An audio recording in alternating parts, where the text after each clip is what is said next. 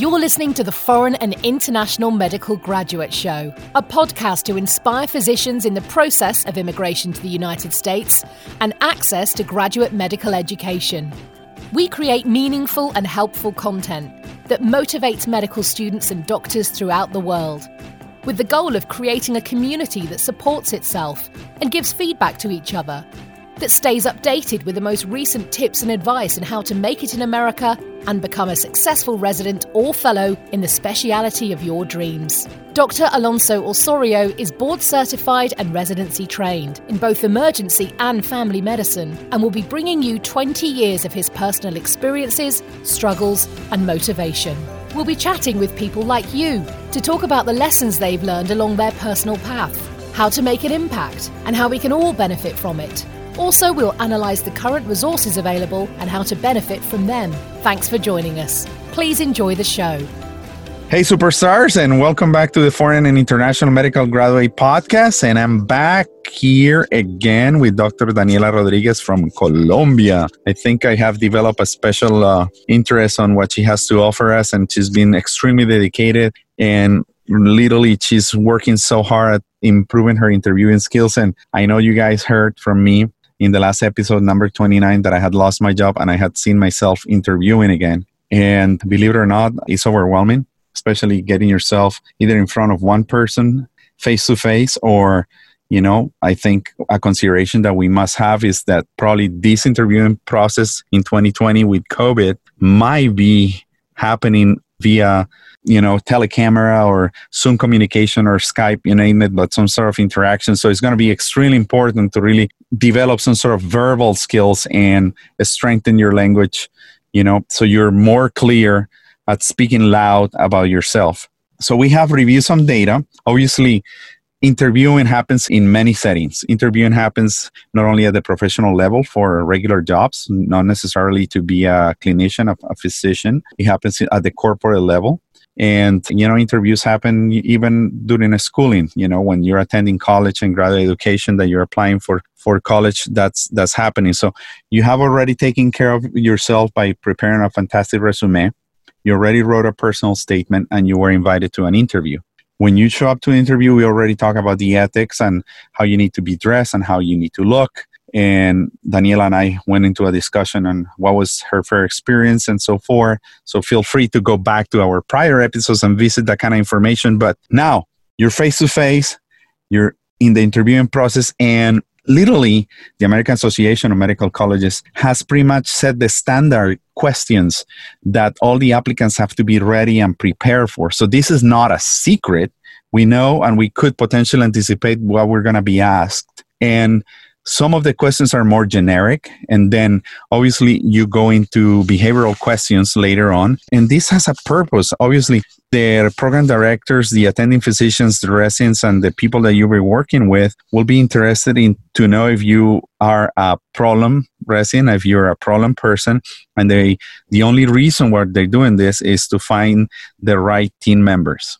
Some other topics that the questions are mostly concentrated on is to question you about patient care, professionalism, problem-based learnings, and, you want to try to minimize potentially any red flags like unethical behaviors or the lack of ability to answer certain questions despite being prompted to do so. So, Daniela, welcome back. Tell us how it's been live since we spoke last. I know that your blog and my Facebook page is full of questions regarding the suspension of a Step 2 CS, and people are kind of a little distracted regarding that. What's your feeling? What's your position on the whole Step 2 CS? How do you feel about that? Hi, Dr. Osorio. Thank you again for inviting me to the podcast.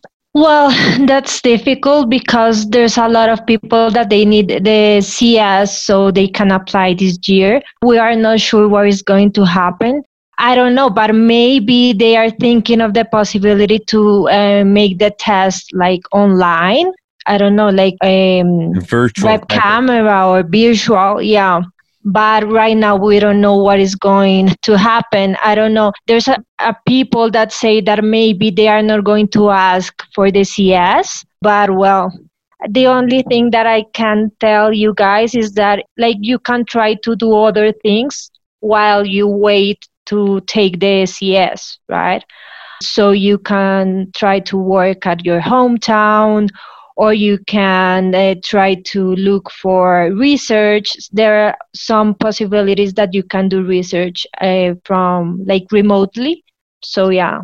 We heard that so many of these facilities that are located across the United States for the clinical skills assessment, Step 2 CS, for me was the former CSA. Obviously, they're concerned about COVID and the potential transmission by direct patient contact and, alternating through your workstations and opening and closing doors and touching the doorknobs and just in general having to use a facial mask because that's definitely going to impair your whole facial expressions. And for the actors, they won't be able to really kind of get a feeling of how you're expressing yourself. And sometimes that's going to put a barrier on how you communicate.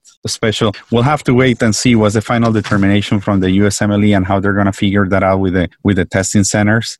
And, I know that everything's going to affect it. Actually, I have my colleague, Dr. Ricardo Correa, getting together with program directors in the area that he works with. Next week, we're hoping to record a podcast regarding that to see what feedback we get and what preliminary comments are going to be made about this. Anyway, having said that, so some of the questions that are posted on the website are, and you're going to expect to find are, what are your plans after residency? Where do you see yourself in 10 years? What are you looking for in a training program? What are you looking at specifically on that residency program? For example, for Dr. Rodriguez in pediatrics, what's the reason that you're there? Are you going to be a general pediatrician? Going to go into a fellowship? What's the goal of applying to pediatrics? Why have you chosen this particular specialty? What future do you see for this specialty, specifically in the United States, obviously? And how do you see yourself playing a significant role for the specialty, and how much strength you have at growing the specialty across the United States, either by being part of a society or an association that you're part as a leader? Other questions could be, why should I choose you over any of your classmates or any other applicants? Why are you a special candidate? What books have you read recently? It's simple stuff. Like they want to know what else are you up to, if you're going to Audible or you have gone to the library and purchased any books. And they want to know if you prefer any specific geographic locations. I know that Dr. Rodriguez, you have a special presence for the Northeast part of the United States, right? New York, Pennsylvania, New Jersey. Is that true? Yeah. Well, I have friends there. Yeah, I think you have a broken heart that is waiting for you up there. Right? No. No, not really? Friend. Okay. Just a friend, huh? That's funny. They also might ask you to discuss the future of medicine and how do you, specifically now with COVID, you might see yourself being asked questions. How do you feel that the training programs are going to be affected during this new us, our new way of living, our new interaction? And what are your career plans for the future? And the question that they might ask you too is, what would happen if you do not obtain a residency position for the next year, like it happened to Daniela? Another question that many people really struggle with is, tell me about yourself and tell me about what are your major strengths and talk to me about your weaknesses. They want to know what are your flaws and your deficiencies. And what questions do you have for us, as the program director regarding the residency program? And also, what other hobbies or interests outside of medicine do you have? Like I said yesterday, specifically for me, tennis has given me so many connections and so many interactions. What is your specific hobby, Dr. Rodriguez? Well, I like to read, but also I work out a lot. I love to do exercise. Yeah, I exercise every day. I like to cook as well, but basically I love exercising. Yeah. I'm going to ask you a question. How do you feel through all this research? You and I have spoken that after the feedback that I have given you regarding your voice, your posture, you have really grown regarding that. Tell us about how you're going to be approaching the new interview, how it's going to be the new you that is going to be portraying itself during the interviewing process. Well, the first thing is that I've been working a lot about trusting myself. That's the principal thing that I think that is important, because you need to show others like that you are sure about yourself, that you trust yourself, and that if you trust yourself, as I already said in the last podcast, they are going to trust you. They want you to be confident, correct? Yeah, I've been working a lot in my confidence. Also, I've been working a lot in my English, because you need to know how to express yourself. Also, I've been reading a lot. So I've been trying to read books about communication skills, also to improve, my English. All the books that I'm reading right now are in English. So that's what I've been doing. Yeah. I know that I particularly sent you a couple titles over WhatsApp. What have you learned about these few books that I might put them in the reference of the episode on the show notes? I might put them, but they have really helped me quite a bit myself. What have you learned about those books? So what I've learned first is in the body language, about the body language. Also that you have to look the interviewer in the eyes. The other thing is that when you need to understand what is the other person asking you, because sometimes you can understand something, but they are really asking you a different thing. What else?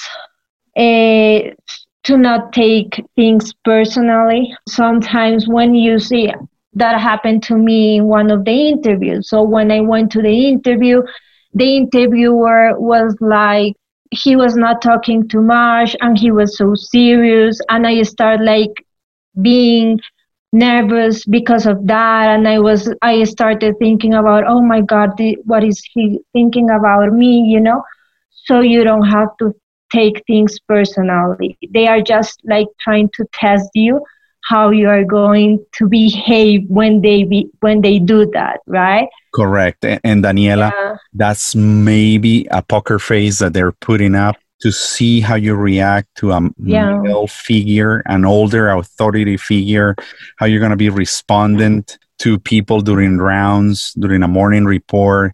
What's going to be your attitude? Are you going to be a quiet person? Are you going to be proactive? Are you going to be able to kind of push through that barrier and be able to express yourself despite the potential fear? Just don't take it personal, as you said. That's nothing specific. That's awesome. What else have you learned through this process? Because I know you have put together some good quality stuff out there yourself. Probably we can make it into a nice, fantastic ebook that we can probably post and sell to our listeners on all the effort that you have gotten together over the last few months, right? Well, before I continue talking, I want to tell all the doctors that what we are going to talk here are just kind of suggestions, but they are not rules. They don't have to do what we are going to talk about, right?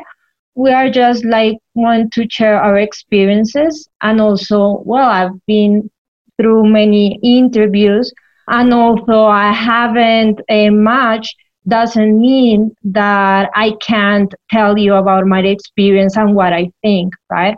So the first thing is, I have to trust myself. I have to have confidence. The second thing is that you need to prepare the questions before.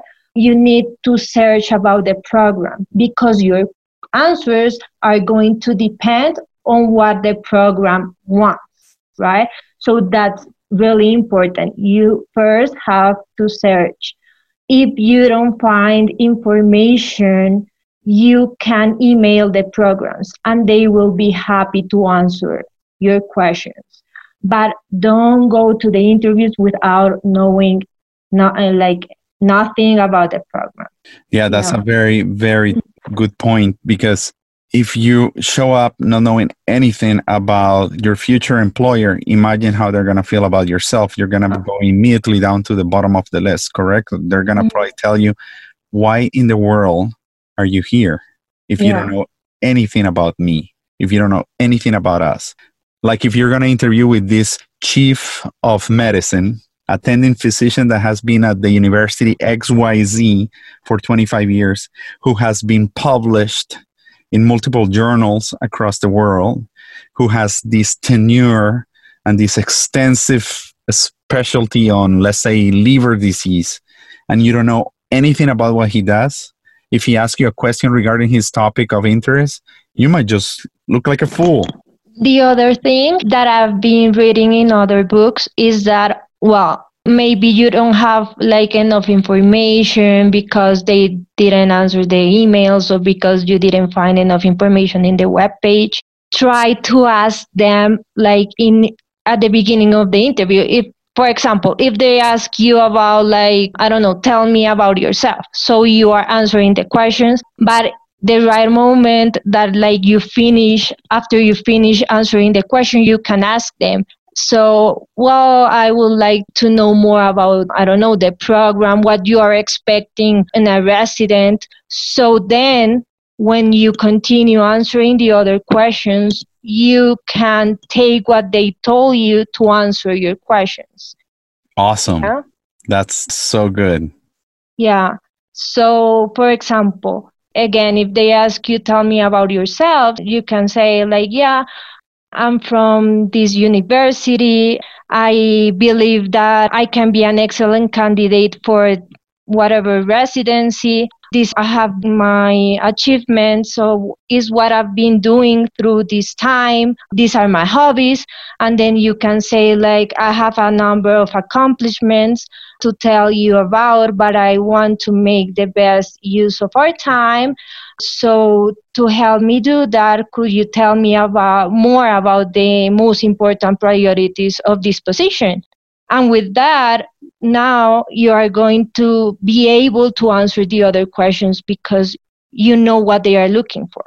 Yes. Believe it or not, this weekend on Saturday, I jump on the phone through a Zoom interview with the chief of recruiting for this large nationwide emergency medicine company that has more than 200 contracts across the United States. And he was calling me from home. It was Saturday, 10 a.m. And I said, well, Alonso, I know a lot about you. What questions do you have about my company? And what else can you tell me about yourself? And I started by saying, well, Dr. X, I've been working for the last 5 years of my career on self-improvement. I think that by having made it into the United States and having become board certified in residency training in emergency medicine, I have fulfilled all my dreams in life. I have a beautiful family. I have a fantastic wife. I love my kids. Financially, I feel stable. I have the house of my dreams. But I think I'm in the process of moving into a leadership position. And I'm wondering, and I would like to inquire if there is a possibility for me to grow within your company and become a leader for your company. Because the last 5 or 7 years of my life, I've been investing my time off studying and self-developing myself, taking courses XYZ offered by the American College of Emergency Physicians or the American College of Physician Executives to be able to have the tools and skills that will allow me to empower myself, that if the opportunity arises to become a leader within the company under any circumstances with the right mentoring in place. That's what I said. Imagine that. So you take a question that might be potentially offering you a wide aspect, but that's what they want you to do, to be proactive, narrow it, and bring your personality on answering the question and be loud and outspoken at being confident, as Daniela said, about speaking about yourself. I'm not saying being cocky. We just need confidence, right? There's a big difference. You agree, Daniela? Yes. Yeah, that's true. And about that question, they are going to ask you in almost all the interviews. So, well, the important thing is that they don't want you to talk about your CV. They already know about your CV. So you need to talk about something else. So what have you been doing besides your CV, right? Also, you can talk a little bit about your hobbies, but not too much. And also about the things that you have achieved in the past, right? I don't know how, maybe what could be your answer, Dr. Osorio? What have I achieved in the past? Absolutely. Yeah. If they ask me, tell me, how do you feel about your achievements so far? Here's what I would answer. I've been a board certified residency trained emergency physicians for 11 years. And one of the biggest things that I ever wanted to accomplish was to become a fellow of the American College of Emergency Physicians. And I did that by accomplishing lots of professional development in education, commitment to a specialty by being an advocate for it, for providing excellent medical care in the community, and by being an educator with medical students and residents. And what else have I done? I have procured further continuous medical education that keeps me updated on my medical practice, because medicine is an ever-changing field, and there is not enough time in our lifetimes to learn everything about your specialty. And at the same time, I have rediscovered myself. I noticed that I have a special interest on sports. Specifically, I found joy in the Peloton machine and the treadmill and running, and that has really helped me to be a better tennis player on the court, which I enjoy quite a bit. And, and you just kind of expand, but just keep it, because remember, you have only 10 to 15 minutes. They want to know that you're a versatile person, that you're not only a nerd, that you're only a book smart person, but that you're somebody that is relatable, that could interact with other residents in a pleasant manner. Correct? Yeah. There's something that I want to read for you, and is that match your qualifications to what the interviewer is looking for. Yeah. So you must sell what the buyer is buying. Yeah, that's basically. So we know that we're interviewing you to be a pediatrician, and we know that you're interested in pediatrics, and you really want to link something that you have done in your life with the need to become a specialist in pediatrics. For example, I'm going to come up with an answer. When I came to the United States, I soon realized that my passion for children in Colombia and the extreme poverty that I had dealt with in certain circumstances made me realize that I didn't have the resources, neither technologically or financially, to help my patients. And having the opportunity to come to the United States and have all these technological advances and the financial funding to give me a good quality of education, I think I'm going to use that new knowledge with technology and apply it towards the wellness of my patients. And I feel that despite my people in Colombia are suffering, at some point in time, I could do a mission trip, through the residency program or in my future professional career, and impact my local community where I came from in Latin America, Yeah. You just need to give it a little spin so they feel, oh my God, this person not only answered the question, but also spun the question in a way that gave some information about themselves and how they could be an asset to your program. Yeah. But it's all about having that mental and personal versatility, because one thing could happen, you might freeze. And if you have that mental freeze, you're potentially showing doubt. So I know it could be the most stressful situation that you could ever deal with, but it's not the end of the world. As I said, for me, the other person is as human as you are, and they have flaws and weaknesses. They just want to make sure that you're a relatable person. That's all they want. It's important that you practice your answers, but it doesn't mean that you have to memorize them. Yeah, you need to be also kind of flexible, because if you forget something or a word, so you can't just be quiet, right? So you need to practice, but not to be so strict with the answer, right? Yeah. I would say before you show up to an interview, you really need to know yourself. To know where you come from. You need to know who you are and who you're looking to be professionally, and how are you willing to grow as a person, not only professionally, but spiritually, and what's your long-term plans. They want to know what's your future plan.